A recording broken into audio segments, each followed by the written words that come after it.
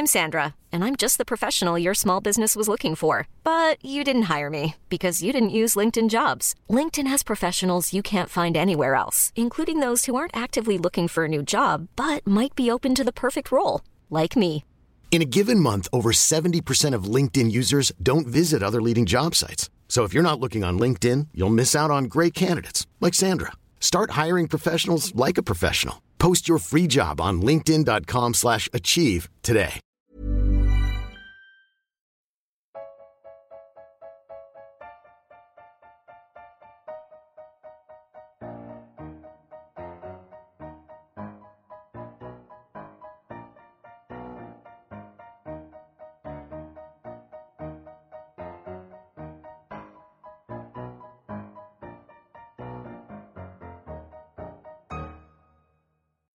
Welcome to this week's Failed Critics podcast. I'm Steve Norton. I'm joined by Owen Hughes and Carol Petts. Hello. But not James Diamond, as he's busy doing grown-up stuff. That's being really boring and doing grown-up stuff. And probably apologies for not having a podcast for the last fortnight or so. Don't really know what happened there. There is one that didn't get released. Yes, so we can only apologise. It did have me winning the quiz and Owen and James reviewing The Man from Earth that I recommended to them. They both liked it to an extent, but there's not really much point going back over old ground, I suppose. Well, yeah, you say this, but I mean, no one has I don't know whether this is true. I was there, but I don't remember it. Unless it turns up in a boot sale 25 years from now on tape or I don't know, mini disc. It's going to turn up on like an English version of Storage Hunters. Yeah. Well, like I said before, I hope James just keeps them all so we can release an audio CD with all of our podcasts on, plus extras. You know, it's a special feature, the ones that were lost to the ages. Yeah. The podcasts that never got released. It could be special edition. I can't even remember what else we reviewed on it, to be honest. James... We did our favourite films over 175 minutes. Sounds like a classic, doesn't it? It was. And James disappeared halfway through the podcast, but apologies for it not being released, and you not listening to us for 2 weeks.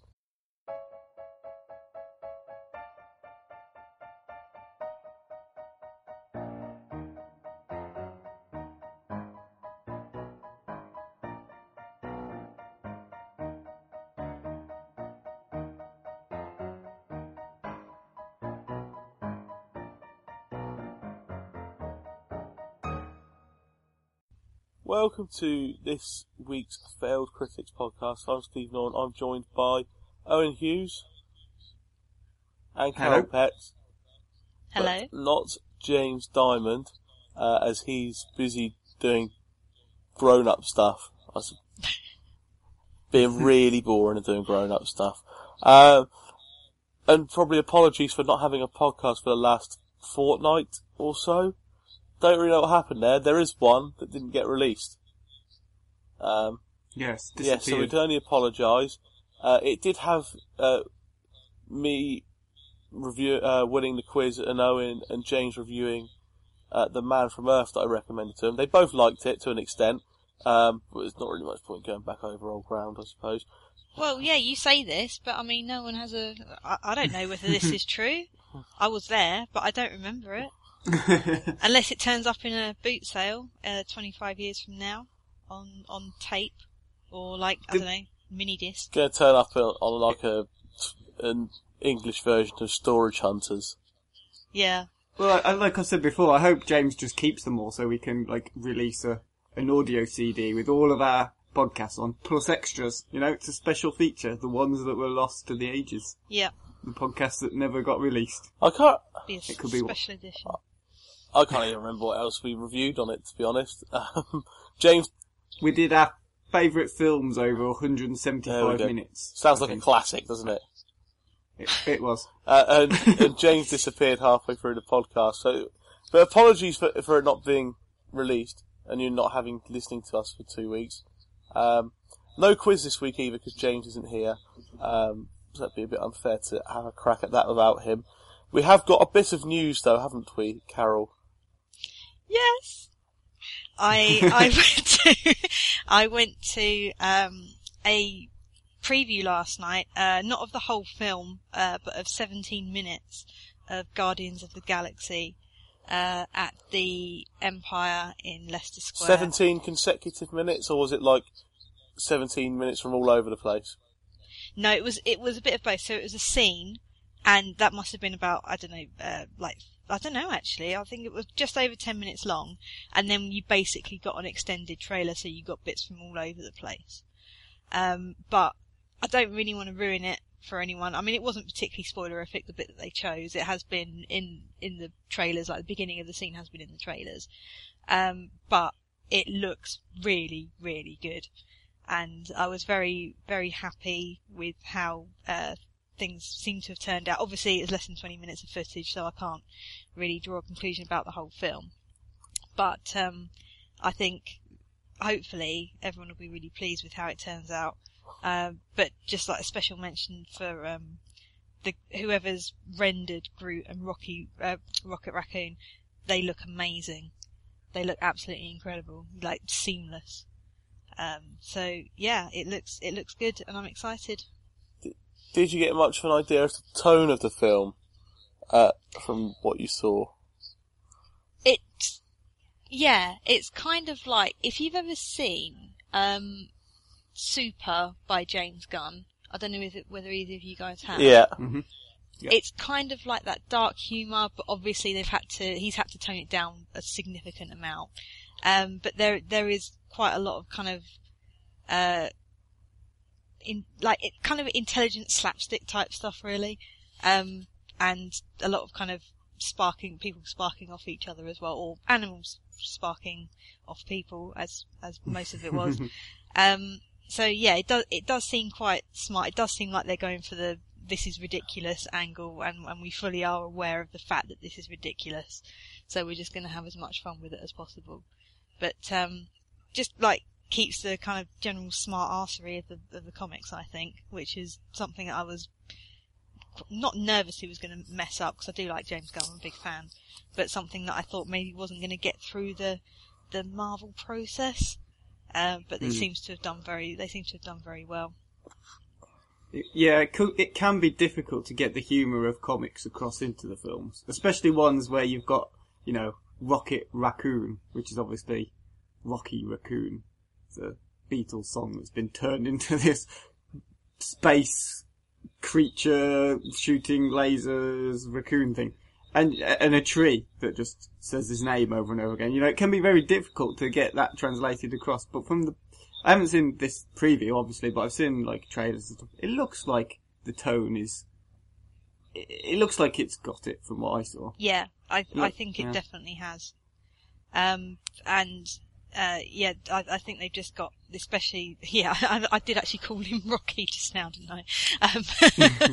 Especially, Rocket, I think they've got him... From what I saw, I think they've got him spot on. And I was really amazed. Bradley Cooper sounds nothing like Bradley Cooper. He actually sounds like a raccoon, like a talking raccoon. He actually sounds like I think the comparison I would probably make is like a New York taxi driver.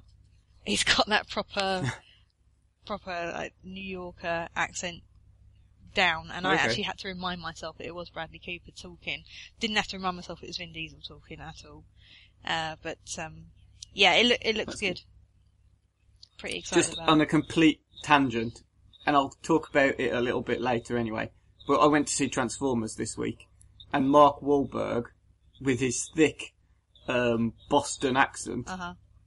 Oh, is it Boston or Brooklyn? It's Wherever Boston. it is. He is from Boston. Yeah. He's got this thick Boston accent. He plays a Texan with a Boston accent. Nice. It's just completely unbelievable. I'm not even American, and I can tell he's just not from Texas. Sean Connery never tried an accent in his life, did he? So I mean, and he was he's a very good actor. So why should Marky Mark be anything different? Yeah, exactly. I just think even in Highlander, he was he an Egyptian with a Spanish name in Scotland? Let's not forget King Richard of England in Robin Hood. True. But who else? What was I going to say? Yeah, but people just, I don't know. I think probably people care a lot less about accents. Oh, Hannibal. That's what I was going to talk about. Hannibal, obviously at the moment, not film, obviously, but it's on TV, and we're used to him being played as an American. I think he is an American, isn't he? I haven't seen any of the actual Lecter films for ages, but he's being played by Mads Mikkelsen, who's not doing an accent at all. He's just doing his Danish accent, and no one really cares. I think it works because his name is Hannibal Lecter, which isn't really like a typical American name anyway. Yeah. He's brilliant in that though, Mads Mikkelsen. He is. I mean, I can't imagine anybody else playing the role now. I know you've got like Anthony Hopkins and so on, but blimey, he's just nailed it. He's been fantastic. But anyway, I digress. Yeah. Yeah, so I mean that's all for the news for this week, or any newsworthy news anyway. Up after this break is what we've been watching. So, what we've been watching then, when we take a look at the films we've seen in the last, fortnight since the last podcast. Owen, why don't you start us off? Yeah, okay. Well, I'll let you two choose. I've got two things prepared, but I don't know which to talk about. I can either do a review of Filth, which is the film with James McAvoy in it, which I just absolutely loved. But James has already talked about that one. Or I can do like a compendium of different horror films that I've watched over the last fortnight. You know what? Do them both, because I'm not really going to be talking about much, because I haven't really seen much. So just do them both. Just do both. Alright, I'll take up 20 minutes of the podcast. Because I'll just basically say I've been away, and when I've not been away, I've been working loads. So I've seen The Godfather. I don't really think anybody really wants me to talk about one of the greatest films of all time. I would say it's brilliant, and but what would you improve on it then, Steve? What would you change about The Godfather? I don't know, but there's one thing I did really like. Not a lot of people notice this, but it's the camera angles. Yeah, very good.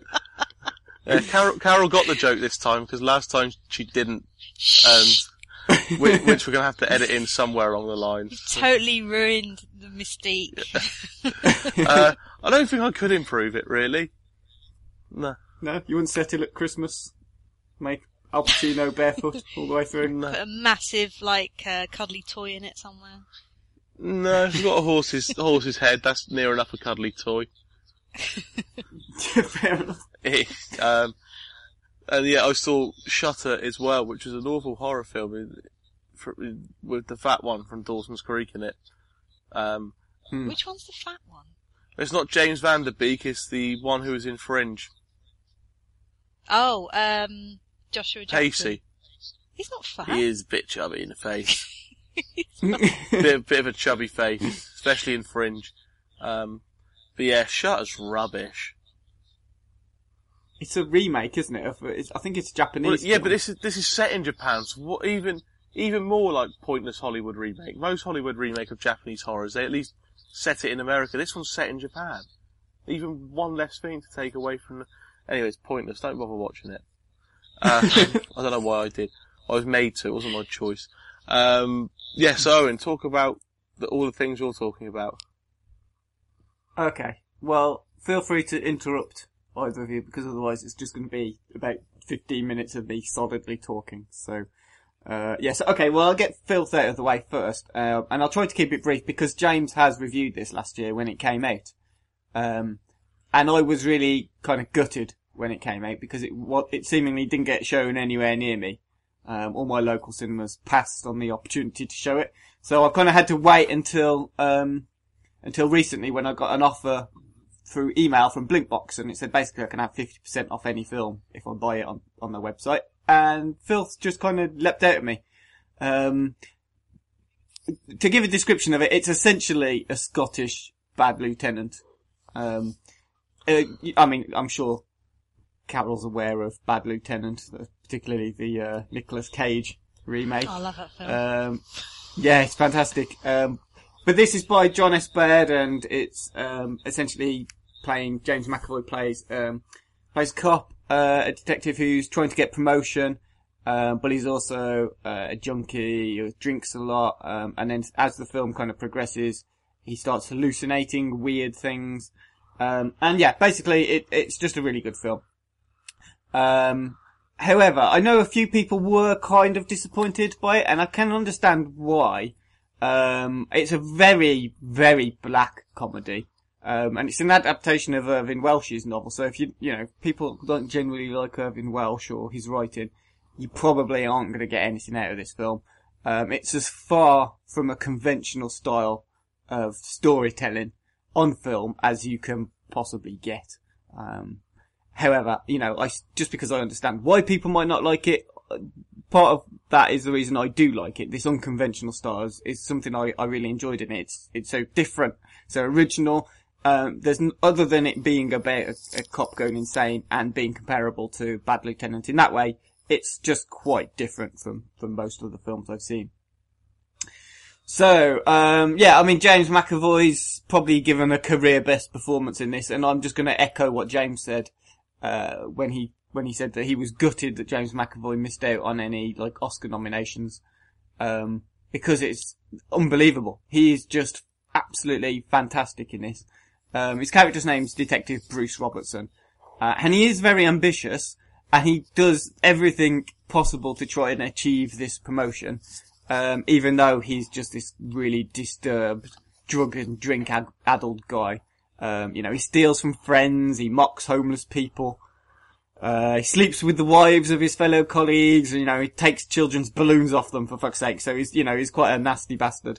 But yeah, through the sheer magnitude of McAvoy's portrayal of this desperate, lonely man who's coming apart at the seams, you just support him because he has nobody else, just the viewer who he breaks the fourth wall to address occasionally, you become his only friend as the viewer, and you're the only non-judgmental friend he's got, and you're privy to these innermost fears that he possesses, and you see all these things he's hallucinating and the effect that it's having on him. And also at the same time, you then become this person who he can be honest with. When he's talking to you through the camera, he's sort of explaining himself in a way that he doesn't to anybody else, and he doesn't make any other human connections. Apart from, with his friend who's played by Eddie Marsan, who he bullies, basically, through the whole film. He bullies him, but he becomes his only real friend. But Eddie Marsan's great as well, and he's got, the film's got a great cast. You've got Jim Broadbent in it, who's always great. Imogen Poots, who I really liked in The Look of Love and seems to be, on the rise at the minute, getting a lot of good films. John Sessions, who I've never really seen in a film. I've only seen him on things like QI or when he's been interviewed. And, then you've got other good people in there. Jamie Bell's, pretty good as well. But, I mean, the characters are kind of peripheral in the wider context of the film, which is about, because the story is about him trying to find a murderer, actually, as well as trying to get this promotion.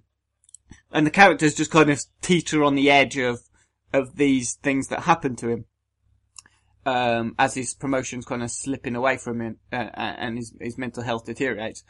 But, they're still really good. They're really good performances, and without them, without the level of performance, it wouldn't have been as good a film. So yeah, I mean, I was gutted to miss out on the film last year. And if I had seen it, it probably would have made my top 10 for my end of year list.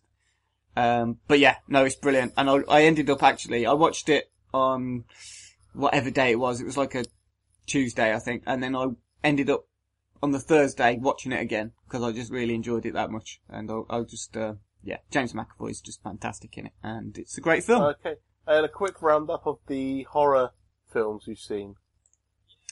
Yeah, I watched a few that, I've been really looking forward to. I watched a film called You're Next, which I think James also saw. Did you see that one as well? Yeah, that's kind of the home invasion one. Yeah.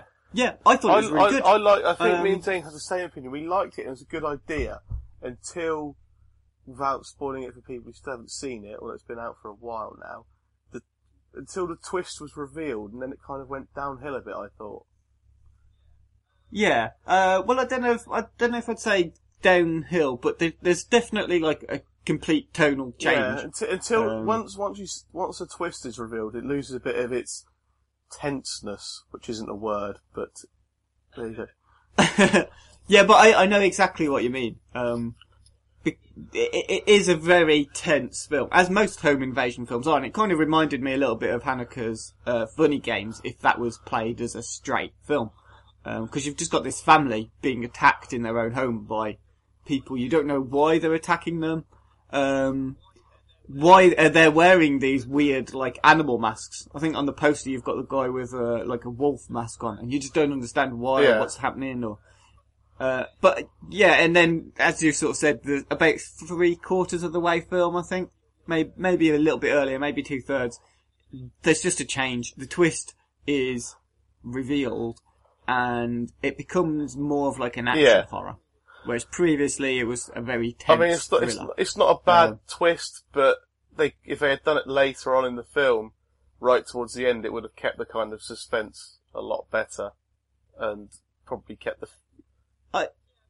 Yeah, maybe, but I mean, I kind of appreciated that they didn't, because it's not a fantastic twist. It's not, once it's revealed, it's just like, oh right, well that's pretty kind of... Exactly. So once it's revealed, they can just carry on with getting to the end of the film, basically.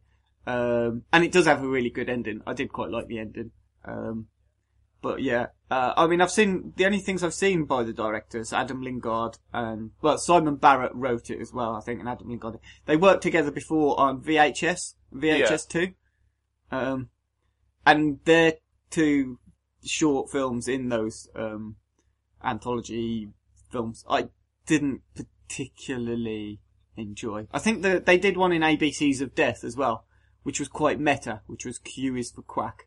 And that was interesting, and it showed potential, so I'm kind of glad they kind of ended up realising their potential almost with Your Next, because it's a really good film, actually. It's really good. But also, making a cameo in Your Next is a director I really like called Ty West, and he's one of these indie horror filmmakers who people either really like, or they don't like at all. So did you see Innkeepers as well, Steve?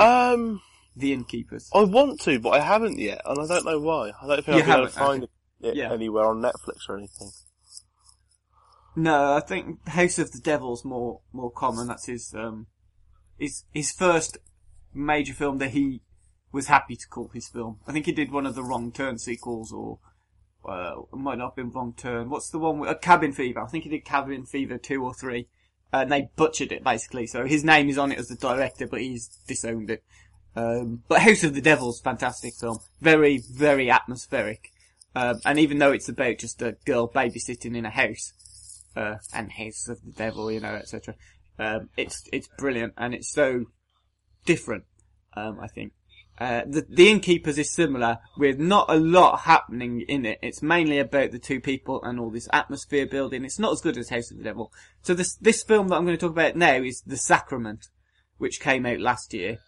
It's his take on, like, the Jonestown Massacre. So there's a cult. Yeah. And they've got this guy who's the father of this parish, who's, played by, a guy called Gene Jones, who's just unbelievably charismatic in this. And part of his charisma is great casting, actually, because you get to see why so many people are suckered in by these cult leaders. But again, it's another film, by Ty West, which is slow. You have these it's basically his found footage take. You have these documentary makers, I think they're from a media outlet, who expose the truth behind different things, and they join this American guy, out into this country that's not named, but I think it might be somewhere in Africa. It's not named, but it's a remote location where this guy's sister is, and she's saying that this place she lives now she's never been happier. She was an alcoholic, or a drug, someone addicted to drugs, I can't remember, and now she's sober, and it's all because of this parish that's changed her life. So she's going there, she's invited her brother out to go and see her there. He brings along this media outlet, and it's very bleak. It's very harrowing as well. As you might expect, with bits and bobs taken from the real Jonestown Massacre. And it kind of leaves a bad taste in the back of your throat as you watch it because of what it's portraying. And it's basically him looking into the darker side of humanity, what people can do to each other, and the reasons they try to justify that with. So it's a very dark film, but it is very atmospheric. And yeah, it's one of these films that I want to say I enjoyed, but enjoyed isn't the right word, if you know what I mean. But The Sacrament was very good. But after watching The Sacrament, I watched another film, which I'd been looking forward to, which was released last year, which has got quite a shit name, actually. It's called Jugface. So, have you seen Jugface? No. Or heard of Jugface? No. It sounds like a really camp, shitty, horror comedy, but it's not a comedy at all. Nothing about it is comedy, or funny. It follows an incestuous young woman in a backwoods hick community that worship a healing pit in the ground. That's the story. Every so often they have to sacrifice one of their community to the pit to keep the pit's ghost from coming up and killing folk. Makes sense so far. Obviously, yeah, of course. The next person chosen to be sacrificed to the pit, which is chosen by this lower than your average IQ hick character, who gets possessed by the spirit, and he bakes a clay jug, and the chosen one's face is on the jug, hence the film's title, Jugface. But the person who's chosen is our protagonist, and she finds the jug with her face on it, so she knows that she's been selected for sacrifice, but she chooses to hide the jug face before anyone sees it, so she can protect her unborn child, whose dad is her brother.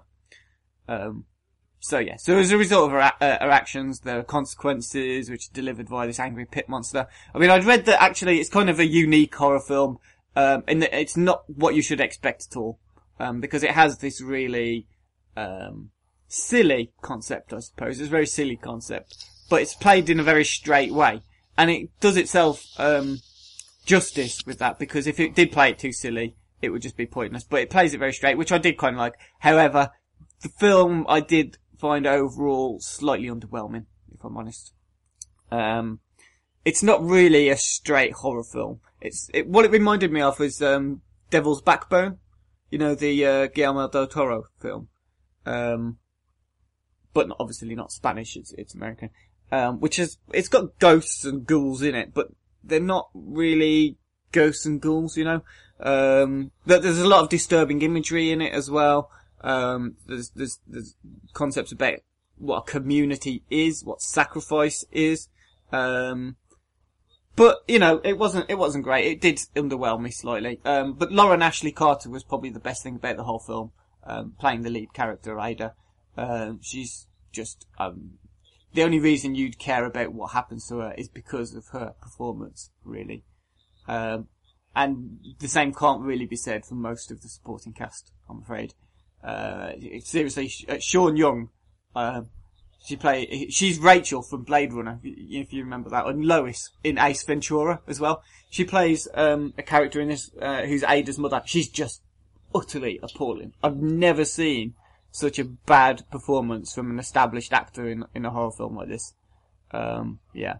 So I don't think I'd watch that again, but I mean, I'm kind of glad that I watched it anyway. I was quite looking forward to it. And the final film that I'm going to talk about, just the last one, because I know I am rabbiting on a bit now, was recommended to us by, Shorky on Twitter, at Shorky1969, who has recommended loads of things to us as well. And he's got an article on the website at the moment about Fright Fest, which is well worth reading. Very interesting, and insightful about what's going on there. So The Borderlands is a film he recommended to me. It's a British found footage film, and I do like found footage films anyway. But it's kind of more like a compilation footage horror film. It's about a team from the Vatican who come over to England to investigate a supposed miracle that's occurred in a church where the priest in this rural church, he claims to have seen the physical manifestation of Jesus. So you get Robin Hill, who was in Down Terrace and Kill List, the Ben Wheatley films, who's a tech guy who's hired by the Vatican to catch everything supernatural on camera. With these two guys from the Vatican. It's brilliant. really enjoyed it. It's probably the best of the horror films that I watched over the past couple of weeks. It's not particularly original. It's just about this creepy church and the creepy guy who is the priest of this church and this small community in the southwest of England. But it's a back to basics film, and everything it does brilliantly. It's got an intimidating atmosphere. It's very funny at times as well. It can be. I mean, I like Robin Hill anyway, and he's genuinely entertaining in this. And it is very spooky. It starts off a bit jokey with a bit of banter at the start between Robin Hill and a guy called Gordon Kennedy, and it's genuinely amusing. But then it gets darker and darker, and then as the mystery of whether or not a real miracle occurred kind of slowly unravels, it's terrifying. The last 10 minutes of this film, absolutely brutal. It's got one of the best endings of the genre for the genre that I've seen for ages. So yeah, I'm really looking forward to seeing what else the director Elliot Goldner can do next, because this is great. If you're going to watch any of the ones I've talked about, other than Filth, because Filth is brilliant, Borderlands, it's fantastic. Okay, Carol, what have you seen? A lot of the World Cup.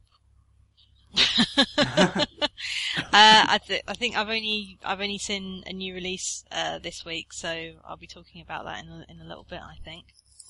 Okay, well, we'll end what we've been watching there then, and up next we'll have new release reviews of Transformers, The Age of Extinction, and is it the 100-year-old man who climbed out a window and went on a walk? Almost. Yeah.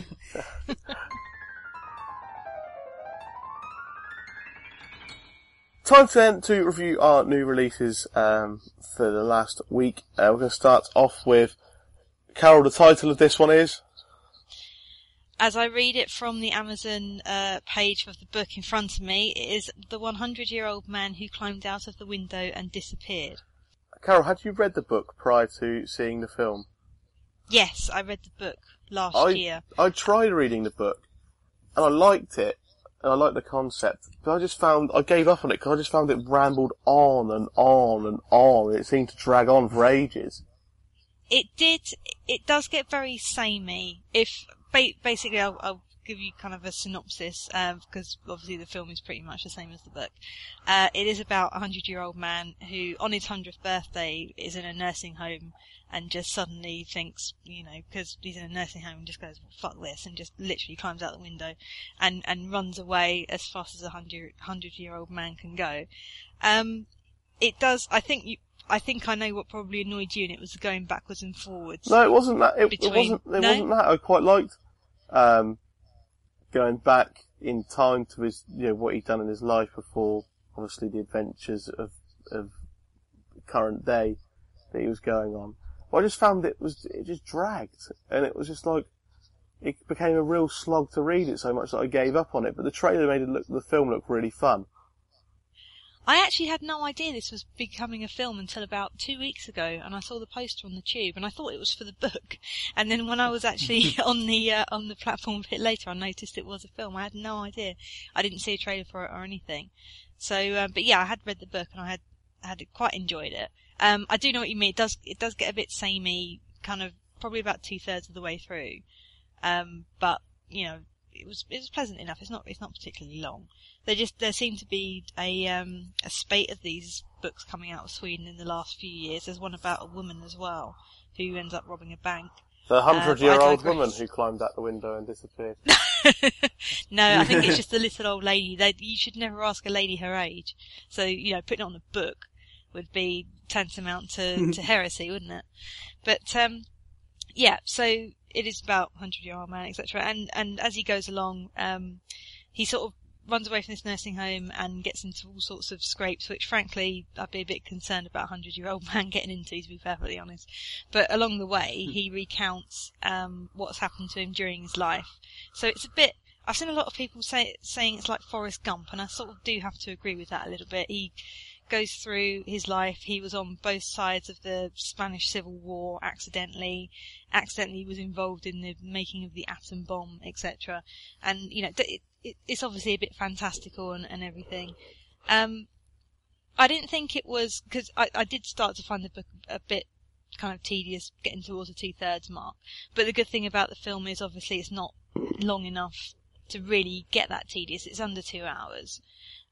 So yeah, I quite liked it because they just took the episodes from the book that were really interesting and kept them. There was a lot of stuff they've obviously had to cut out. I remember there being a bit in Korea in the in the book, sorry, and they've taken that completely out of the film. So they just have kind of like a few bits and pieces that have happened to him rather than everything. Because that's what I actually found quite dull going through the book, was just, oh yeah, and then I did this, and then I got involved in this war, and it just kind of went on and on. But yeah, it's pleasant enough. It's quite a diverse. It's a decent kind of Sunday afternoon film, I think. Really diverse in a couple of hours. The characters are all quite likeable. Some of them are actually more likeable in the film than the book, I think. And it's got an elephant in it. So, brilliant. What more can you want? It is a bit fantastical and it is a bit far-fetched, but, it's harmless enough, to be honest. It's not amazing. It's not going to win any awards, but it's pretty fun. And recommended if you've got a spare Sunday afternoon, I think. Okay. Then on to the film that we've been waiting for since the 3rd instalment came out, which is Transformers with a 4 instead of one of the letters. Because it's 4, it's Transformers. That's why that's happened. It's the Age of Extinction as well, is the other part of the title. Owen has seen this for us, and is going to tell us all about the first Transformers film with no Shia the Beef. Thank God. Did he explain him not being in it? He's just not involved in the story. It's happening somewhere else. Right, fine. Yeah, he's just not there. He's not there. It's not explained as, no, this is happening without the Witwickies. It's just that some other family are now involved. But before I actually go on to talk about Age of Extinction, I think it's worth us just having a quick discussion about Michael Bay. Because if you count that, was it $500 million that Transformers Age of Extinction has made, he is now technically the most successful director after Spielberg, I think. He can't possibly be, even ahead of James Cameron. He can't be before James Cameron, surely. I don't know. Apparently, that's what I read this week. That's disgusting. Yeah, I've seen 9 of his films, and I think he's only made 11. And I don't know why, but I guess if he is the most successful, or one of the most successful directors, that shouldn't be as surprising or concerning to me as it is, but there you go. I have seen all his films except this latest Transformers one and Pain and Gain. Oh, well, Pain and Gain's his best one, I think. I know what you're going to say is his best one. Bad Boys. Well, actually, no, it's The Rock. You'd be correct. It's actually The Rock, actually, is his best one.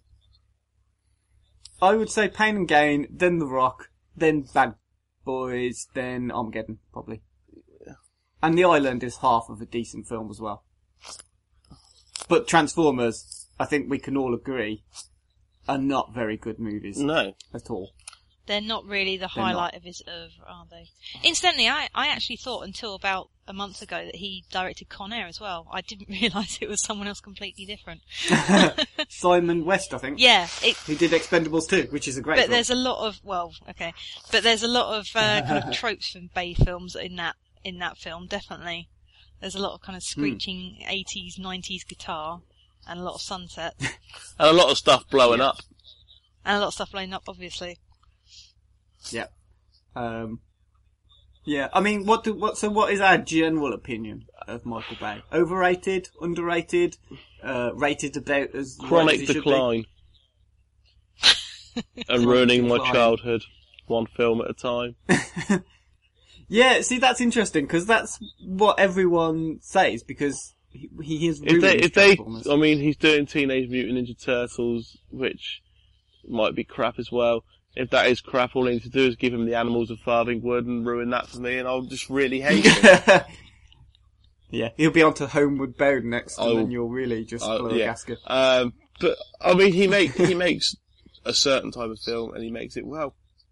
Generally. Sometimes. He makes it successfully. Yes. Yeah. I think.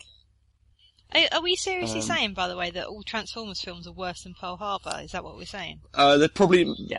Well, I'd say the Transformers films are more hysterically accurate than Pearl Harbor.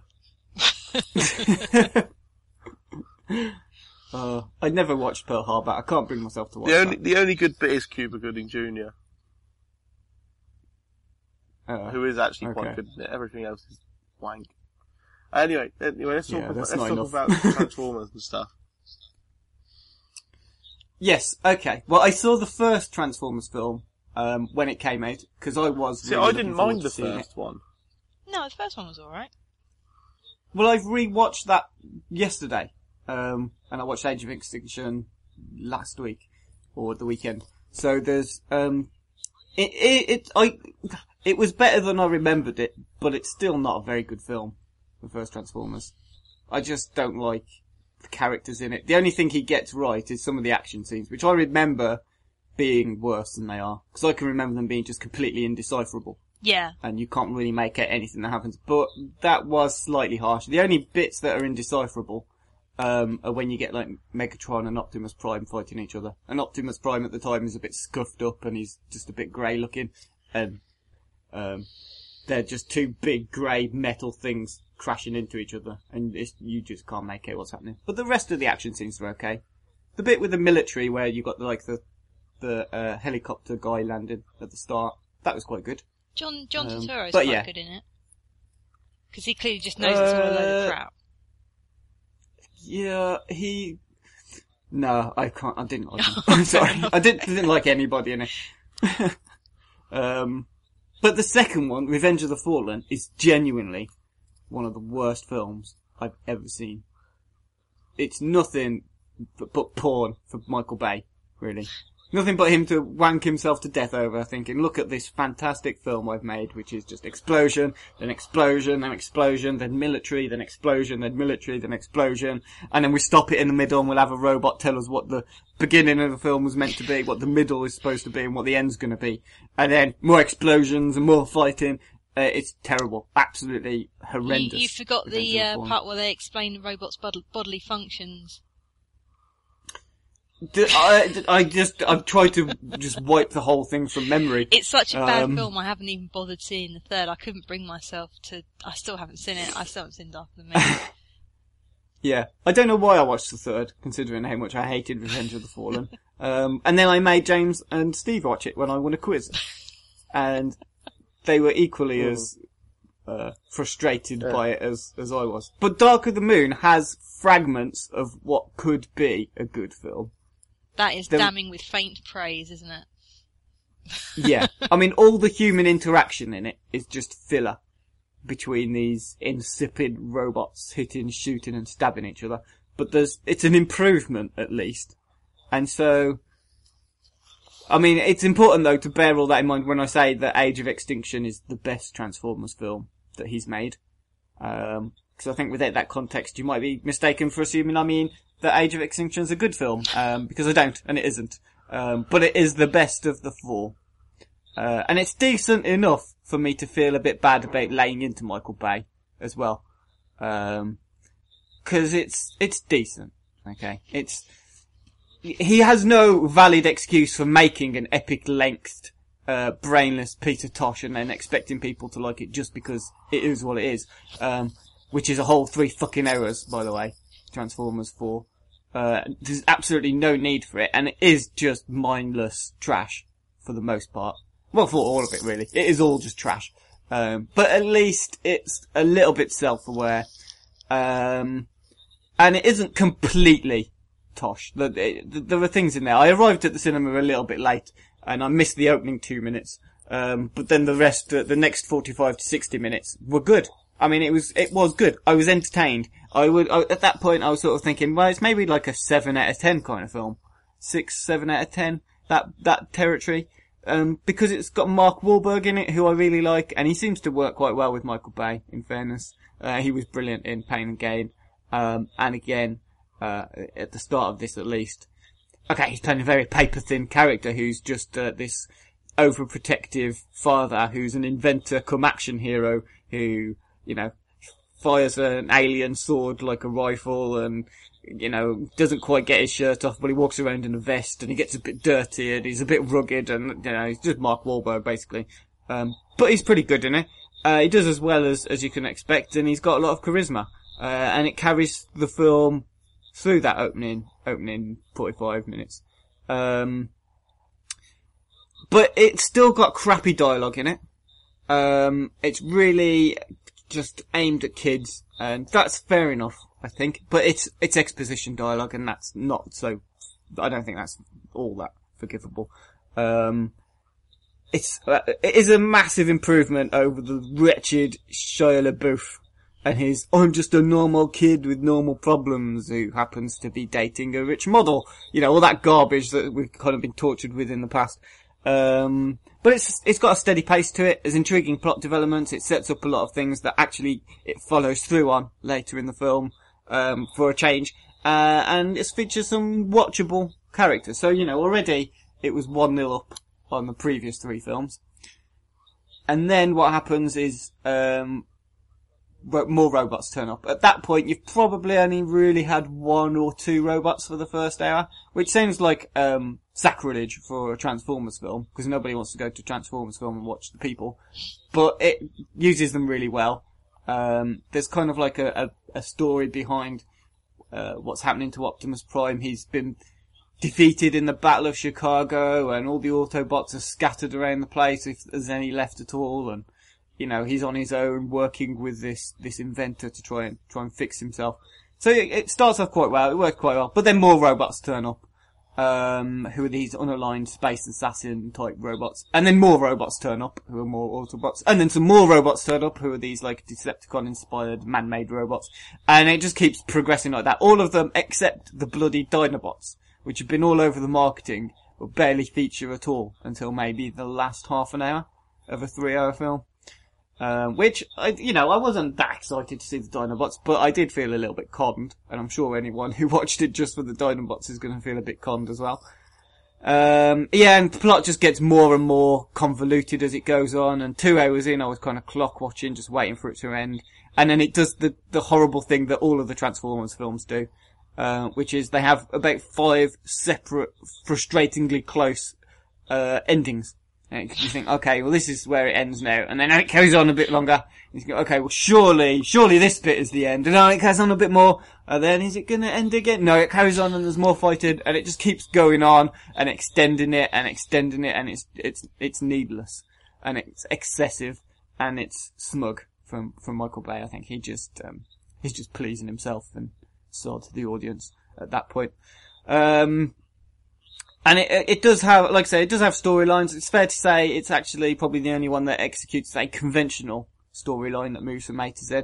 Although it does have about 5 or 6 storylines all running, I'm gonna quote what I put in my review, which is they're all running down Bay's legs like shit from a dozen different meals that kind of exploded with such force out of his backside that the only thing true about them is that they will get to his ankles eventually, where they'll all mingle into a brown sticky mess. And that's basically what his storylines are like. They should have put that on a poster. They should, yeah, they can have that if they want it. They'll probably just take one piece out of there where it exploded. That'll be the quote that features on the thing. But at least they are all running in the same direction, I guess. And you also have Kelsey Grammer who's in it, and he's very good, although he's a bit underused. Stanley Tucci, I don't know how you pronounce his surname, who's also very good, along with Wahlberg, and they kind of improve everything beyond its obvious limits. And again, Bay's direction was perhaps a tad overzealous. It adds some of his trademark flair to proceedings, and it's not all just spinning low-angle camera shots or slow-mo background explosions. But there is also a bit of kissing in front of a sunset, as you would expect. With which helicopters or no helicopters? There were no helicopters in that scene, I'm afraid, but there was a car. No kissing in front of a car. I would accuse him of stealing that from Blue is the Warmest Colour as well. See, I saw an annoying internet meme the other day that seems to be going around a bit. Oh, yeah. Which says, when they're making Armageddon, Ben Affleck said to Michael Bay, why don't they just send up normal astronauts rather than, oil drillers or whatever? And Michael Bay told Ben Affleck to shut the fuck up. But that's a. But I mean, that's what they explain in the film why they need drillers, and they don't even get them to fly the shuttle. They get the proper astronauts to do that. Get William Fichtner to do it. Don't they? Yeah, basically, Armageddon as a plot. I mean, scientifically, it's probably not sound, but in terms of the actual reasoning for who's going into space, it's fine. I imagine it has a story that sort of makes sense. I imagine it's easier to teach drillers, people who do deep oil drilling like they do in Armageddon, to go and sit on a space shuttle than it is for astronauts to teach them how to be expert drillers. Maybe. I mean, I think you're underselling what. But they just slightly. They got enough to worry about. They got the whole like spacecraft. Yeah, they weren't doing the astronaut in though. Bruce Willis and all those people. They were just there to do the drilling. They weren't doing the astronaut in. So they were just like, yeah. You know, if I'm going on holiday, they're not teaching me how to fly the plane. There you go. I suppose yeah. So. Flawless logic. Great. Flawless. Okay. Yeah, so I don't know where to carry on from that. I mean, I think I've said most of what I need to. I mean, it's got a decent opening hour. It's the best you can say. It's got a decent opening hour. Yeah. Do you think, how good are the fight scenes on a scale of 1 to Pacific Rim? Yeah, on a scale of Transformers to Pacific Rim. Yeah, it's a tough one. I mean, it's definitely better than Godzilla versus Destoroyah. Can you tell who's meant to be who in the fights? Yeah. Yeah, but the caveat to that is they're using I mean, they always had like the Transformers were identifiable by what colour they were, but they use that a lot more in this. So you've got characters who are bright blue, or a character who is bright red, and you think, okay, so now I can tell what's happening in this particular fight scene. And I think he's worked on that a little bit, and it shows. But it's still not. We're not talking like Pacific Rim levels where you can actually see all of the action, you know. And you're not talking like Godzilla. Like the remake, the one that came out quite recently. We're not talking that level of action where you are given the perspective that you get from that film, which is more impressive than the actual fighting that goes on in that. You just have more of the same, but it's done better. It's sort of halfway, I guess, between what it used to be and Pacific Rim. Right. So yeah, that concludes the new release reviews. Just before we go, one last thing, and that is our recommendations for the week ahead. Not a lot on telly, as far as I'm concerned. So I'm going for 5-star. Ever catch yourself eating the same flavorless dinner 3 days in a row? Dreaming of something better? Well, HelloFresh is your guilt-free dream come true, baby. It's me, Keke Palmer. Let's wake up those taste buds with hot, juicy pecan-crusted chicken or garlic butter shrimp scampi. Hello Fresh. Stop dreaming of all the delicious possibilities and dig in at HelloFresh.com. Let's get this dinner party started.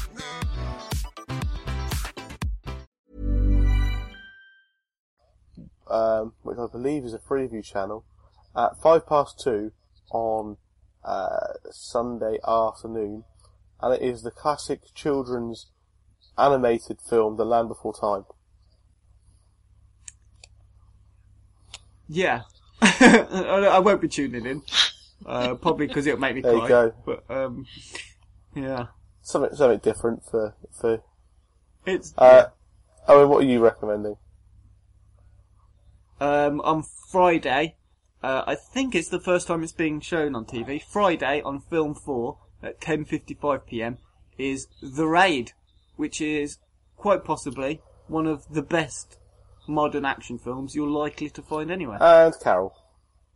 I went to see The Raid Double Bill a couple of weeks ago at Prince Charles, and they should really name it like a Windsor-long event. There were every time a bone snapped, people were making audible, uncomfortable noises. It was fantastic. And there was a lot of bones snapping.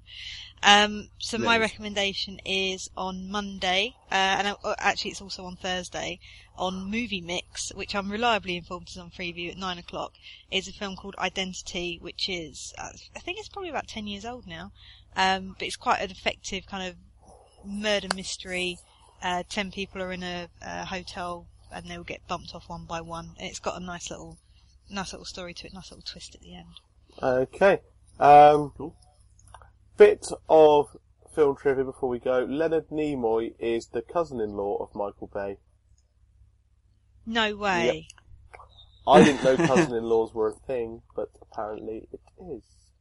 Can he not do that thing he did in the first remake of Star Trek and just go back and like make him do something else? Anyway, so yes, that's all it for this week's podcast. We'll be back next week. Not really many new releases worth reviewing next week, so we might stick in a triple bill, and James might be back. So thank you all for listening. Thanks to everyone who has contributed. Sparking off people, as most of it was.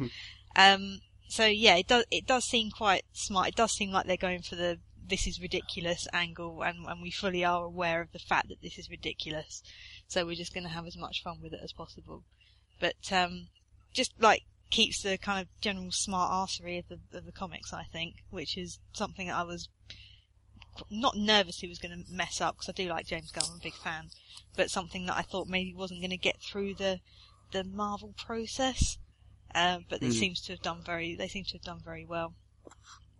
Yeah, it can be difficult to get the humour of comics across into the films, especially ones where you've got, Rocket Raccoon, which is obviously Rocky Raccoon. It's a Beatles song that's been turned into this space creature shooting lasers raccoon thing. And a tree that just says his name over and over again. It can be very difficult to get that translated across. But I haven't seen this preview, obviously, but I've seen, trailers and stuff. It looks like the tone is... It looks like it's got it from what I saw. Yeah, I think it definitely has. I think they've just got, especially, I did actually call him Rocky just now, didn't I? Especially, Rocket, I think they've got him, from what I saw, I think they've got him spot on. And I was really amazed, Bradley Cooper sounds nothing like Bradley Cooper. He actually sounds like, a raccoon. Like a talking raccoon. He actually sounds like I think the comparison I would probably make is like a New York taxi driver. He's got that proper New Yorker accent down, and I actually had to remind myself that it was Bradley Cooper talking. Didn't have to remind myself it was Vin Diesel talking at all. It looks good. Pretty excited Just about on it. a complete tangent, and I'll talk about it a little bit later anyway, but I went to see Transformers this week, and Mark Wahlberg, with his thick Boston accent. Uh-huh. Oh, is it Boston or Brooklyn? It's Wherever Boston. it is. He is from Boston. Yeah. He's got this thick Boston accent. He plays a Texan with a Boston accent. Nice. It's just completely unbelievable. I'm not even American, and I can tell he's just not from Texas. Sean Connery never tried an accent in his life, did he? So I mean, and he was he's a very good actor. So why should Marky Mark be anything different? Yeah, exactly. I just think even in Highlander, he was he an Egyptian with a Spanish name in Scotland? Let's not forget King Richard of England in Robin Hood. True. But who else? What was I going to say? Yeah, but people just, I don't know. I think probably people care a lot less about accents. Oh, Hannibal. That's what I was going to talk about. Hannibal, obviously at the moment, not film, obviously, but it's on TV, and we're used to him being played as an American. I think he is an American, isn't he? I haven't seen any of the actual Lecter films for ages, but he's being played by Mads Mikkelsen, who's not doing an accent at all. He's just doing his Danish accent, and no one really cares. I think it works because his name is Hannibal Lecter, which isn't really like a typical American name anyway. Yeah. He's brilliant in that though, Mads Mikkelsen. He is. I mean, I can't imagine anybody else playing the role now. I know you've got like Anthony Hopkins and so on, but blimey, he's just nailed it. He's been fantastic. But anyway, I digress. Yeah, so I mean that's all for the news for this week, or any newsworthy news anyway. Up after this break is what we've been watching. So what we've been watching then, when we take a look at the films we've seen in the last fortnight since the last podcast. Why don't you start us off? Yeah, okay. Well, I'll let you two choose. I've got two things prepared, but I don't know which to talk about. I can either do a review of Filth, which is the film with James McAvoy in it, which I just absolutely loved. But James has already talked about that one. Or I can do like a compendium of different horror films that I've watched over the last fortnight. You know what? Do them both, because I'm not really going to be talking about much, because I haven't really seen much. So just do them both. Just do both. Alright, I'll take up 20 minutes of the podcast. Because I'll just basically say I've been away, and when I've not been away, I've been working loads. So I've seen The Godfather.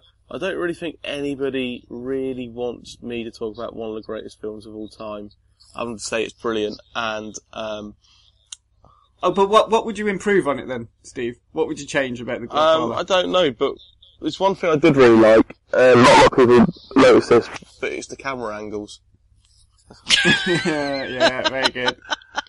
Yeah, Carol got the joke this time, because last time she didn't, which we're going to have to edit in somewhere along the line. Totally ruined the mystique. I don't think I could improve it, really. No, you wouldn't settle at Christmas? Make Al Pacino barefoot all the way through? No. Put a massive, cuddly toy in it somewhere. No, if you've got a horse's head, that's near enough a cuddly toy. Fair enough.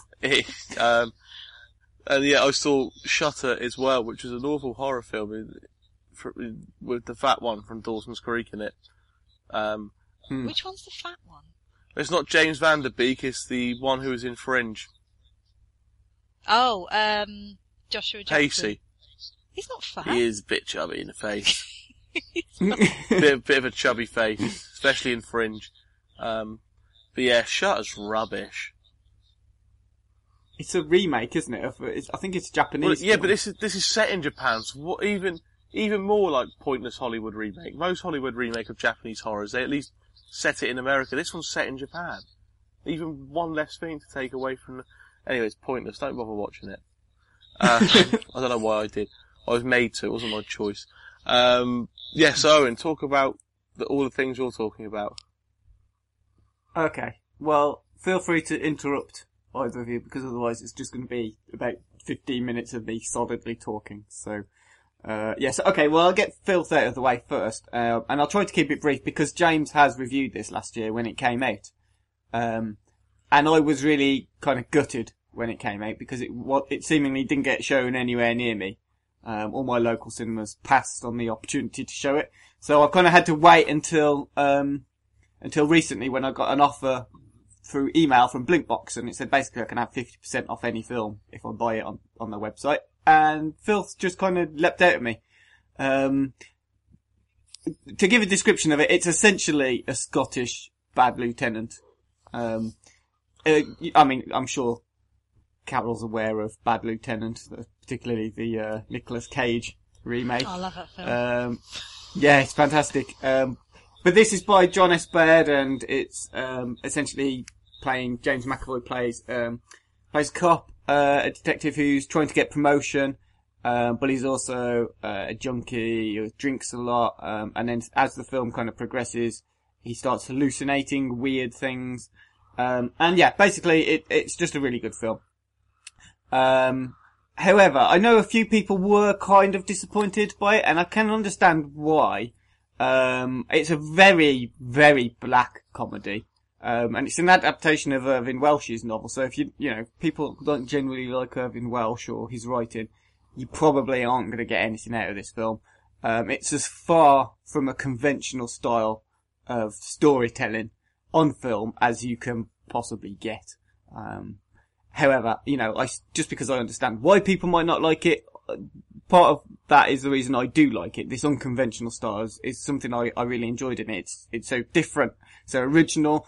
There's other than it being about a cop going insane and being comparable to Bad Lieutenant in that way, it's just quite different from most of the films I've seen. So, I mean, James McAvoy's probably given a career best performance in this, and I'm just going to echo what James said, when he said that he was gutted that James McAvoy missed out on any, like, Oscar nominations, because it's unbelievable. He is just absolutely fantastic in this. His character's name's Detective Bruce Robertson, and he is very ambitious, and he does everything possible to try and achieve this promotion. Even though he's just this really disturbed, drug and drink-addled guy.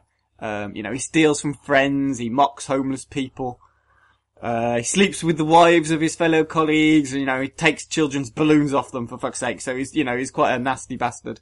But yeah, through the sheer magnitude of McAvoy's portrayal of this desperate, lonely man who's coming apart at the seams, you just support him because he has nobody else, just the viewer who he breaks the fourth wall to address occasionally, you become his only friend as the viewer, and you're the only non-judgmental friend he's got, and you're privy to these innermost fears that he possesses, and you see all these things he's hallucinating and the effect that it's having on him. And also at the same time, you then become this person who he can be honest with. When he's talking to you through the camera, he's sort of explaining himself in a way that he doesn't to anybody else, and he doesn't make any other human connections. Apart from, with his friend who's played by Eddie Marsan, who he bullies, basically, through the whole film. He bullies him, but he becomes his only real friend.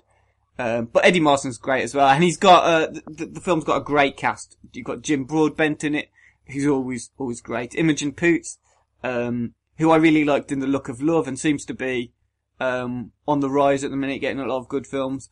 John Sessions, who I've never really seen in a film. I've only seen him on, things like QI or when he's been interviewed. And, then you've got other good people in there. Jamie Bell's pretty good as well. But, I mean, the characters are kind of peripheral in the wider context of the film, which is about, because the story is about him trying to find a murderer, actually. As well as trying to get this promotion. And the characters just kind of teeter on the edge of these things that happen to him, as his promotion's kind of slipping away from him, and his mental health deteriorates. But, they're still really good. They're really good performances, and without them, without the level of performance, it wouldn't have been as good a film. So yeah, I mean, I was gutted to miss out on the film last year.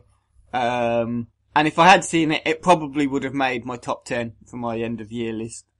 But yeah, no, it's brilliant. And I ended up I watched it on whatever day it was. It was like a Tuesday, I think. And then I ended up on the Thursday watching it again because I just really enjoyed it that much. And I'll just, James McAvoy is just fantastic in it. And it's a great film. Okay. And a quick roundup of the horror films you've seen. Yeah, I watched a few that, I've been really looking forward to. I watched a film called You're Next. Which I think James also saw. Did you see that one as well? Yeah, that's kind of the home invasion one. Yeah. Yeah, I thought it was really good. I think me and Dean have the same opinion. We liked it and it was a good idea until, without spoiling it for people who still haven't seen it, or it's been out for a while now, until the twist was revealed, and then it kind of went downhill a bit, I thought.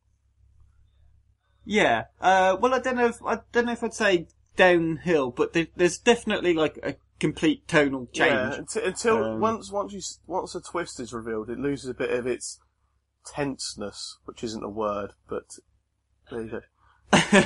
Yeah, but I know exactly what you mean.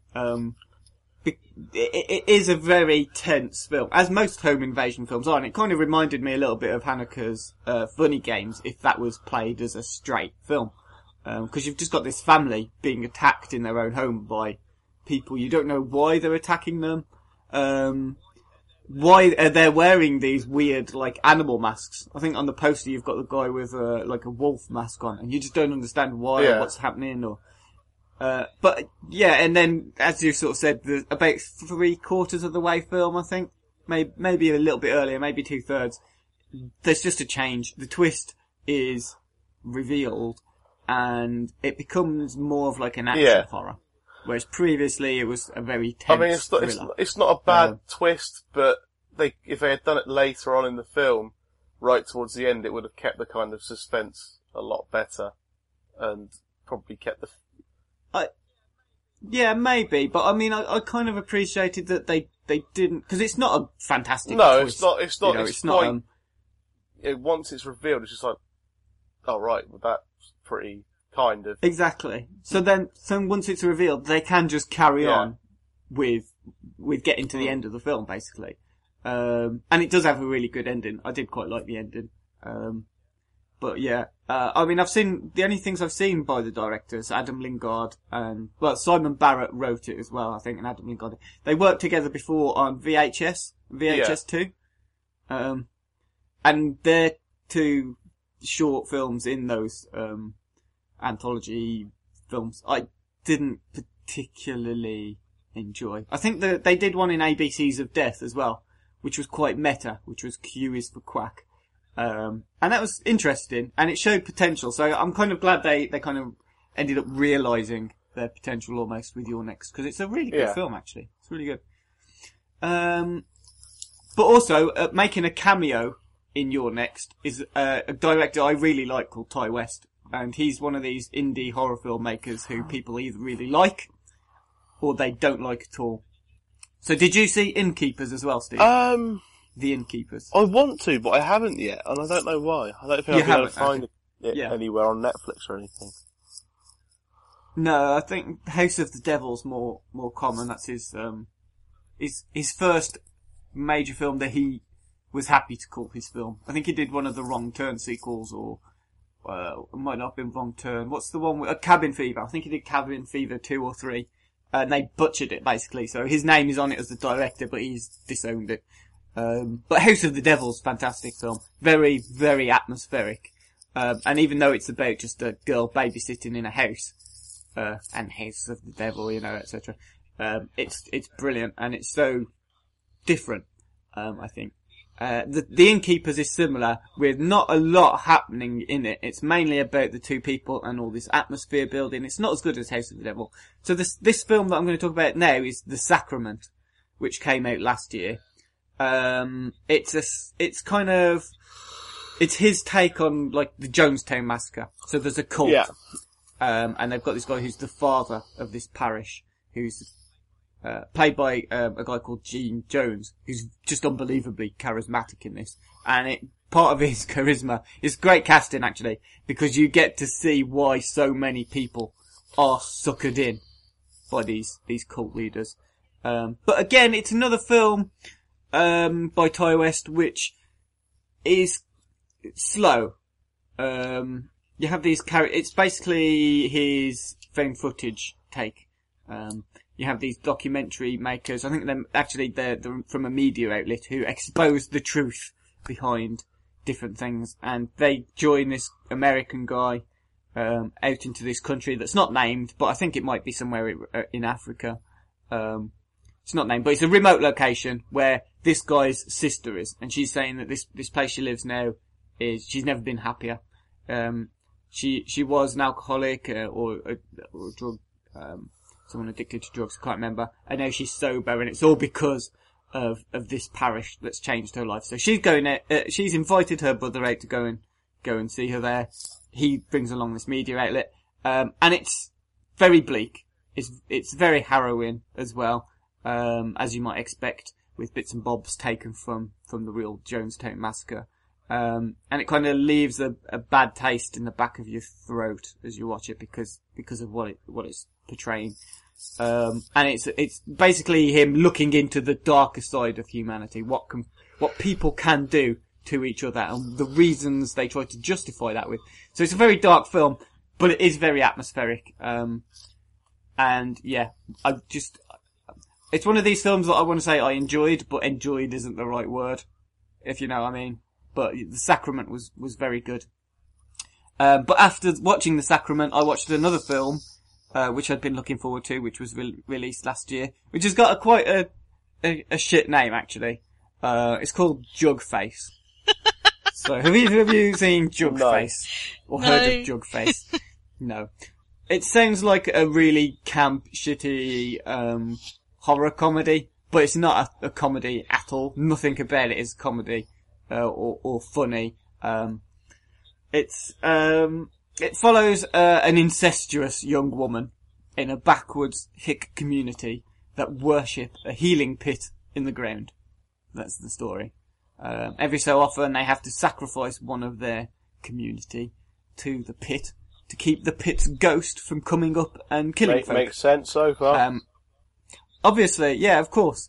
The next person chosen to be sacrificed to the pit, which is chosen by this lower than your average IQ hick character, who gets possessed by the spirit, and he bakes a clay jug, and the chosen one's face is on the jug, hence the film's title, Jug Face. But the person who's chosen is our protagonist, and she finds the jug with her face on it, so she knows that she's been selected for sacrifice, but she chooses to hide the jug face before anyone sees it, so she can protect her unborn child, whose dad is her brother.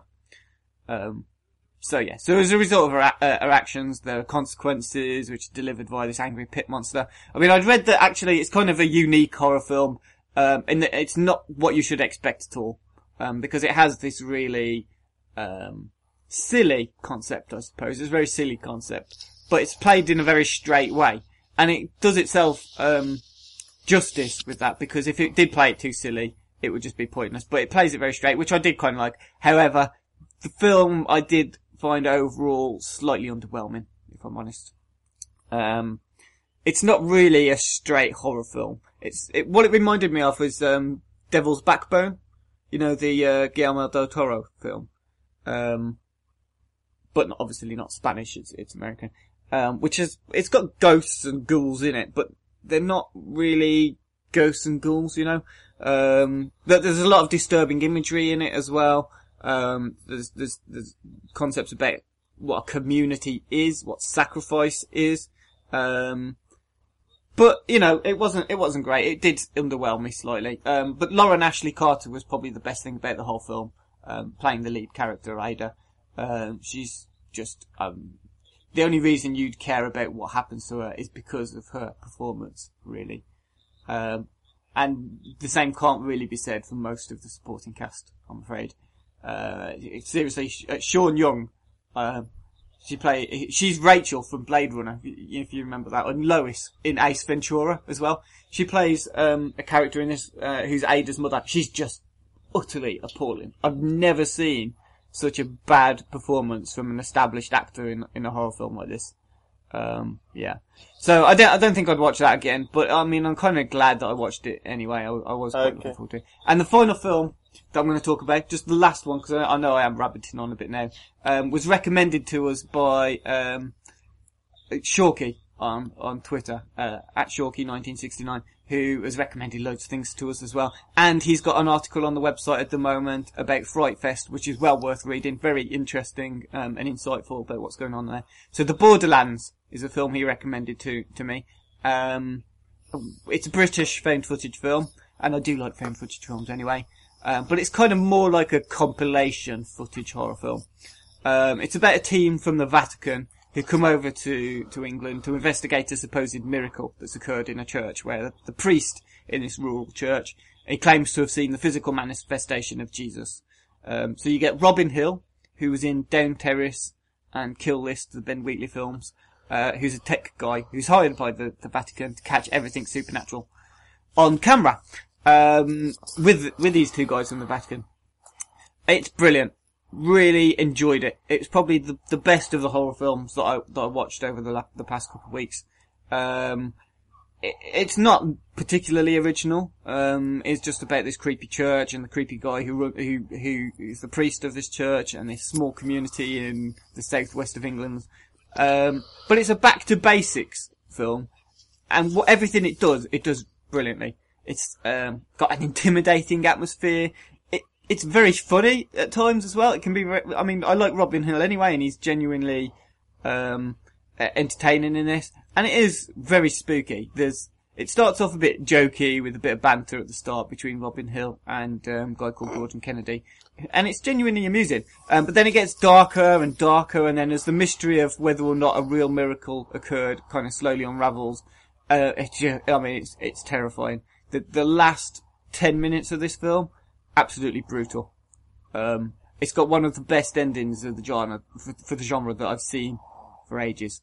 So yeah, I'm really looking forward to seeing what else the director, Elliot Goldner, can do next, because this is great. If you're gonna watch any of the ones I've talked about, other than Filth, because Filth is brilliant, Borderlands, it's fantastic. Okay.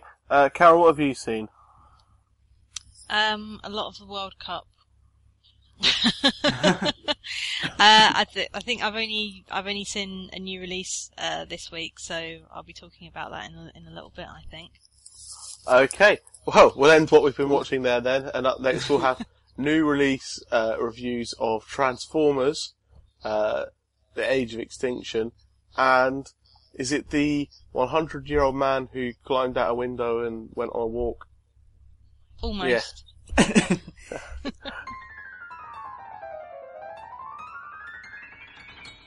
Time then to review our new releases for the last week. We're going to start off with, Carol, the title of this one is? As I read it from the Amazon page of the book in front of me, it is The 100-Year-Old Man Who Climbed Out of the Window and Disappeared. Carol, had you read the book prior to seeing the film? Yes, I read the book last year. I tried reading the book, and I liked it, and I liked the concept, but I gave up on it because I just found it rambled on and on and on, and it seemed to drag on for ages. It does get very samey. Basically, I'll give you kind of a synopsis, because obviously the film is pretty much the same as the book. It is about a 100-year-old man who, on his 100th birthday, is in a nursing home and just suddenly thinks, because he's in a nursing home, and just goes, well, fuck this, and just literally climbs out the window and runs away as fast as a 100-year-old man can go. It does, I think I know what probably annoyed you, and it was the going backwards and forwards. No, it wasn't that. It wasn't that. I quite liked going back in time to his, what he'd done in his life before, obviously the adventures of current day that he was going on. But I just found it just dragged, and it was just like, it became a real slog to read it so much that I gave up on it. But the trailer made the film look really fun. I actually had no idea this was becoming a film until about 2 weeks ago, and I saw the poster on the tube, and I thought it was for the book. And then when I was actually on the platform a bit later, I noticed it was a film. I had no idea. I didn't see a trailer for it or anything. So, but yeah, I had read the book, and I had quite enjoyed it. I do know what you mean. It does get a bit samey, kind of probably about 2/3 of the way through. But it was pleasant enough. It's not particularly long. There seemed to be a spate of these books coming out of Sweden in the last few years. There's one about a woman as well who ends up robbing a bank. The 100-year-old woman who climbed out the window and disappeared. No, I think it's just a little old lady. You should never ask a lady her age. So putting it on a book would be tantamount to heresy, wouldn't it? But yeah, so it is about 100-year-old man, etc. And as he goes along, he sort of runs away from this nursing home and gets into all sorts of scrapes, which frankly I'd be a bit concerned about a 100-year-old man getting into, to be perfectly honest. But along the way, he recounts what's happened to him during his life. So it's a bit. I've seen a lot of people saying it's like Forrest Gump, and I sort of do have to agree with that a little bit. He goes through his life. He was on both sides of the Spanish Civil War accidentally was involved in the making of the atom bomb, etc. And it's obviously a bit fantastical and everything. I didn't think it was, because I did start to find the book a bit kind of tedious, getting towards the 2/3 mark. But the good thing about the film is obviously it's not long enough to really get that tedious. It's under 2 hours. So yeah, I quite liked it because they just took the episodes from the book that were really interesting and kept them. There was a lot of stuff they've obviously had to cut out. I remember there being a bit in Korea in the in the book, and they've taken that completely out of the film. So they just have kind of like a few bits and pieces that have happened to him rather than everything.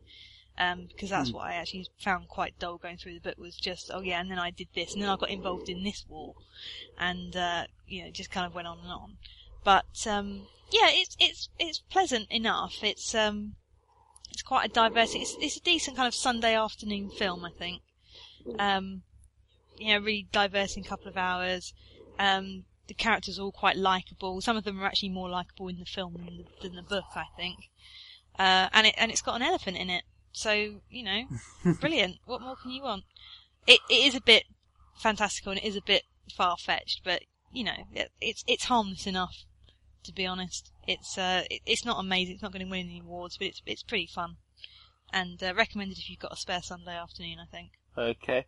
Then on to the film that we've been waiting for since the third instalment came out, which is Transformers with a 4 instead of one of the letters, because it's 4. It's Transformers. That's why that's happened. It's the Age of Extinction as well, is the other part of the title. Owen has seen this for us, and is going to tell us all about the first Transformers film with no Shia the Beef. Thank God. Did he explain him not being in it? He's just not involved in the story. It's happening somewhere else. Right, fine. Yeah, he's just not there.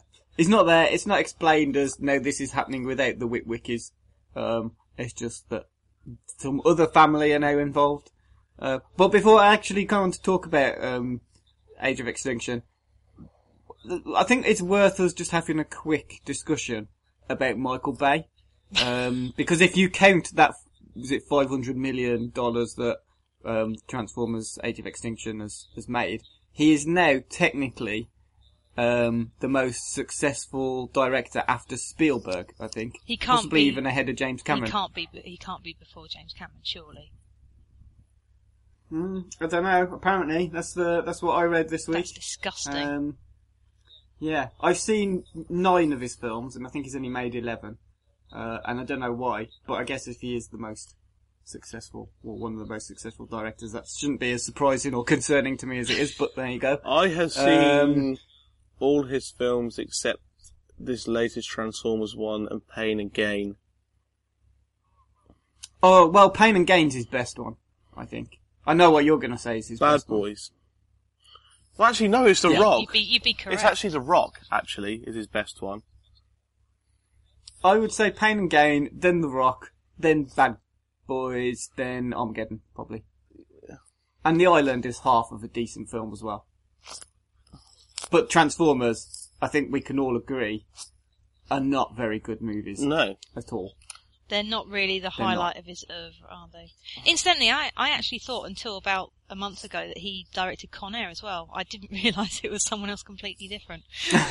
Simon West, I think. Yeah. He did Expendables 2, which is a great film. But there's a lot of, but there's a lot of kind of tropes from Bay films in that film, definitely. There's a lot of kind of screeching 80s, 90s guitar, and a lot of sunsets. And a lot of stuff blowing up. And a lot of stuff blowing up, obviously. Yeah. Yeah, I mean, what is our general opinion of Michael Bay? Overrated? Underrated? Rated about as chronic decline. And ruining my childhood, one film at a time. Yeah, see, that's interesting, because that's what everyone says, because he is ruined Transformers. I mean, he's doing Teenage Mutant Ninja Turtles, which might be crap as well. If that is crap, all I need to do is give him the Animals of Farthingwood and ruin that for me, and I'll just really hate him. Yeah, he'll be on to Homeward Bound next, and then you'll really just blow a gasket. But, I mean, he makes a certain type of film, and he makes it well. Generally. Sometimes. He makes it successfully. Yes. Yeah. I think. Are we seriously saying, by the way, that all Transformers films are worse than Pearl Harbor? Is that what we're saying? They're probably... Yeah. Well, I'd say the Transformers films are more historically accurate than Pearl Harbor. I never watched Pearl Harbor. I can't bring myself to watch that. The only good bit is Cuba Gooding Jr. Who is actually quite good in it. Everything else is wank. Anyway, let's talk about Transformers and stuff. Yes, okay. Well, I saw the first Transformers film when it came out, because I was really I didn't mind the first one. No, the first one was alright. Well, I've rewatched that yesterday, and I watched Age of Extinction last week, or the weekend. So there's, it was better than I remembered it, but it's still not a very good film, the first Transformers. I just don't like the characters in it. The only thing he gets right is some of the action scenes, which I remember being worse than they are. Because I can remember them being just completely indecipherable. Yeah. And you can't really make out anything that happens. But that was slightly harsh. The only bits that are indecipherable are when you get like Megatron and Optimus Prime fighting each other. And Optimus Prime at the time is a bit scuffed up and he's just a bit grey looking. And they're just two big grey metal things crashing into each other. And you just can't make out what's happening. But the rest of the action scenes are okay. The bit with the military where you got the helicopter guy landing at the start, that was quite good. John Turturro's quite good in it. Because he clearly just knows it's all a load of crap. Yeah, No, I can't. I didn't like him. I'm sorry. I didn't like anybody in it. But the second one, Revenge of the Fallen, is genuinely one of the worst films I've ever seen. It's nothing but porn for Michael Bay, really. Nothing but him to wank himself to death over, thinking, look at this fantastic film I've made, which is just explosion, then explosion, then explosion, then military, then explosion, then military, then explosion, and then we stop it in the middle and we'll have a robot tell us what the beginning of the film was meant to be, what the middle is supposed to be, and what the end's gonna be. And then more explosions and more fighting. It's terrible. Absolutely horrendous. You forgot the part where they explain the robot's bodily functions. I've tried to just wipe the whole thing from memory. It's such a bad film, I haven't even bothered seeing the third. I couldn't bring myself to... I still haven't seen it. I still haven't seen Dark of the Moon. Yeah. I don't know why I watched the third, considering how much I hated Revenge of the Fallen. And then I made James and Steve watch it when I won a quiz. And they were equally as frustrated by it as I was. But Dark of the Moon has fragments of what could be a good film. That is damning with faint praise, isn't it? Yeah. I mean, all the human interaction in it is just filler between these insipid robots hitting, shooting and stabbing each other. But it's an improvement, at least. And so, I mean, it's important though to bear all that in mind when I say that Age of Extinction is the best Transformers film that he's made. Because I think without that context you might be mistaken for assuming I mean that Age of Extinction is a good film, because I don't, and it isn't. But it is the best of the four. And it's decent enough for me to feel a bit bad about laying into Michael Bay as well. Cause it's decent. Okay. He has no valid excuse for making an epic lengthed, brainless Peter Tosh and then expecting people to like it just because it is what it is. Which is a whole 3 fucking hours, by the way. Transformers 4. There's absolutely no need for it, and it is just mindless trash for the most part. Well, for all of it, really. It is all just trash. But at least it's a little bit self-aware. And it isn't completely Tosh. There are things in there. I arrived at the cinema a little bit late, and I missed the opening 2 minutes. But then the rest, the next 45 to 60 minutes were good. I mean, it was good. I was entertained. At that point, I was sort of thinking, well, it's maybe like a 7 out of 10 kind of film. 6, 7 out of 10. That territory. Because it's got Mark Wahlberg in it, who I really like, and he seems to work quite well with Michael Bay, in fairness. He was brilliant in Pain and Gain. And again, at the start of this at least. Okay, he's playing a very paper-thin character who's just, this overprotective father who's an inventor come action hero who, you know, fires an alien sword like a rifle and, you know, doesn't quite get his shirt off, but he walks around in a vest and he gets a bit dirty and he's a bit rugged and, you know, he's just Mark Wahlberg basically. But he's pretty good in it. He does as well as you can expect, and he's got a lot of charisma. And it carries the film through that opening 45 minutes. But it's still got crappy dialogue in it. It's really just aimed at kids, and that's fair enough, I think. But it's exposition dialogue, and that's not so, I don't think that's all that forgivable. It is a massive improvement over the wretched Shia LaBeouf and his, I'm just a normal kid with normal problems who happens to be dating a rich model. You know, all that garbage that we've kind of been tortured with in the past. But it's got a steady pace to it. There's intriguing plot developments. It sets up a lot of things that actually it follows through on later in the film, for a change. And it features some watchable characters. So, already it was 1-0 up on the previous 3 films. And then what happens is, more robots turn up. At that point, you've probably only really had 1 or 2 robots for the first hour, which seems like sacrilege for a Transformers film, because nobody wants to go to a Transformers film and watch the people. But it uses them really well. There's kind of like a story behind what's happening to Optimus Prime. He's been defeated in the Battle of Chicago, and all the Autobots are scattered around the place, if there's any left at all, and he's on his own working with this inventor to try and fix himself. So it starts off quite well, it worked quite well, but then more robots turn up, who are these unaligned space assassin type robots. And then more robots turn up, who are more Autobots. And then some more robots turn up, who are these like Decepticon inspired man-made robots. And it just keeps progressing like that. All of them except the bloody Dinobots, which have been all over the marketing, but barely feature at all until maybe the last half an hour of a 3-hour film. Which, I wasn't that excited to see the Dinobots, but I did feel a little bit conned, and I'm sure anyone who watched it just for the Dinobots is going to feel a bit conned as well. And the plot just gets more and more convoluted as it goes on, and 2 hours in I was kind of clock watching, just waiting for it to end. And then it does the horrible thing that all of the Transformers films do, which is they have about 5 separate, frustratingly close, endings.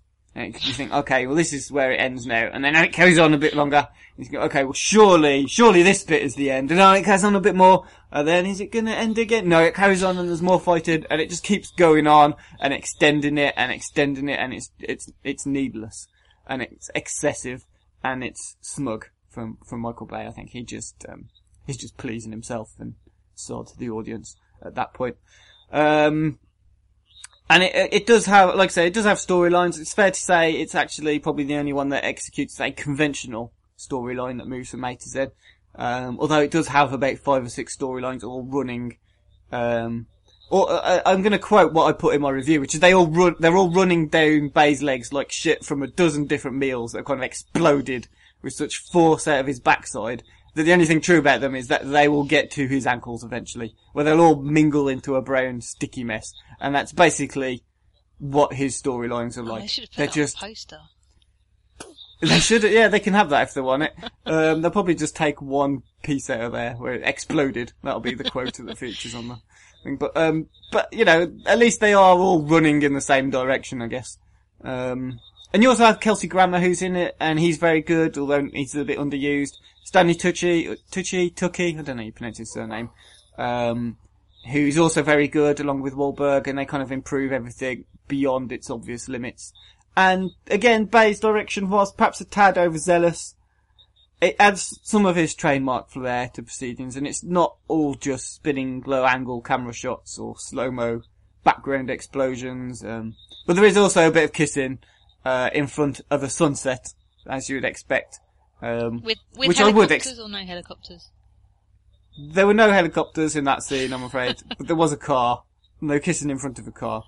I would accuse him of stealing that from Blue is the Warmest Colour as well. See, I saw an annoying internet meme the other day that seems to be going around a bit. Oh, yeah. Which says, when they're making Armageddon, Ben Affleck said to Michael Bay, why don't they just send up normal astronauts rather than, oil drillers or whatever?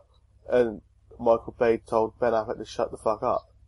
But that's what they explain in the film why they need drillers. And they don't even get them to fly the shuttle. They get the proper astronauts to do that. Get William Fichtner to do it, don't they? Yeah, basically, Armageddon as a plot, scientifically it's probably not sound, but in terms of the actual reasoning for who's going into space, it's fine. I imagine... It has a story that sort of makes sense, doesn't it? It's easier to teach drillers, people who do deep oil drilling like they do in Armageddon, to go and sit on a space shuttle than it is for astronauts to teach them how to be expert drillers. Maybe. I think you're underselling what an astronaut does they just slightly. They got enough to worry about. They got the whole, spacecraft. they weren't doing about. the astronauting, though. Bruce Willis and all those people, they were just there to do the drilling. They weren't doing the astronauting. So they were just like, Yeah. you know, if I'm going on holiday, they're not teaching me how to fly the plane. There you I go. suppose Yeah. Flawless logic. so. Great. Flawless. Okay. Yeah, so I don't know where to carry on from that. I mean, I think Yeah, I that's think that's of what I need to. I mean, it's on got a decent opening hour. it's the best you about it, can really. say. It's got a decent opening hour. Yeah. Do you think how good are the fight scenes on a scale of 1 to Pacific Rim? Yeah, on a scale of Transformers to Pacific Rim. Yeah, it's a tough one. I mean, it was definitely better than Godzilla versus Destroyer. Can you tell who's meant to be who in the fights? Yeah. Yeah, but the caveat to that is they're using I mean, they always had like the Transformers were identifiable by what colour they were, but they use that a lot more in this. So you've got characters who are bright blue, or a character who is bright red. And you think, okay, so now I can tell what's happening in this particular fight scene. And I think he's worked on that a little bit, and it shows. But it's still not, we're not talking like Pacific Rim levels, where you can actually see all of the action, you know. And you're not talking like Godzilla, like the remake, the one that came out quite recently. We're not talking that level of action where you are given the perspective that you get from that film, which is more impressive than the actual fighting that goes on in that. You just have more of the same, but it's done better. It's sort of halfway, I guess, between what it used to be and Pacific Rim. Right. So yeah, that concludes the new release reviews. Just before we go, one last thing, and that is our recommendations for the week ahead. Not a lot on telly, as far as I'm concerned. So I'm going for 5 Star, which I believe is a Freeview channel, at 2:05 on Sunday afternoon, and it is the classic children's animated film, The Land Before Time. Yeah. I won't be tuning in. Probably because it'll make me cry. There you go. But, yeah. Something different for It's, I mean, what are you recommending? on Friday, I think it's the first time it's being shown on TV. Friday on Film 4 at 10:55 p.m. is The Raid, which is quite possibly one of the best modern action films you're likely to find anywhere. And Carol. I went to see The Raid Double Bill a couple of weeks ago at Prince Charles, and they should really name it like a Wince-along event. There were, every time a bone snapped, people were making audible, uncomfortable noises. It was fantastic. And there was a lot of bones snapping. So my recommendation is on Monday, and actually it's also on Thursday, on Movie Mix, which I'm reliably informed is on Freeview at 9 o'clock, is a film called Identity, which is, I think it's probably about 10 years old now. But it's quite an effective kind of murder mystery. 10 people are in a hotel and they'll get bumped off one by one. And it's got a nice little story to it, nice little twist at the end. Okay. Cool. Bit of film trivia before we go. Leonard Nimoy is the cousin-in-law of Michael Bay. No way. Yep. I didn't know cousin-in-laws were a thing, but apparently it is. Can he not do that thing he did in the first remake of Star Trek and just go back and like make him do something else? Anyway, so yes, that's all it for this week's podcast. We'll be back next week. Not really many new releases worth reviewing next week, so we might stick in a triple bill, and James might be back. So thank you all for listening. Thanks to everyone who has contributed.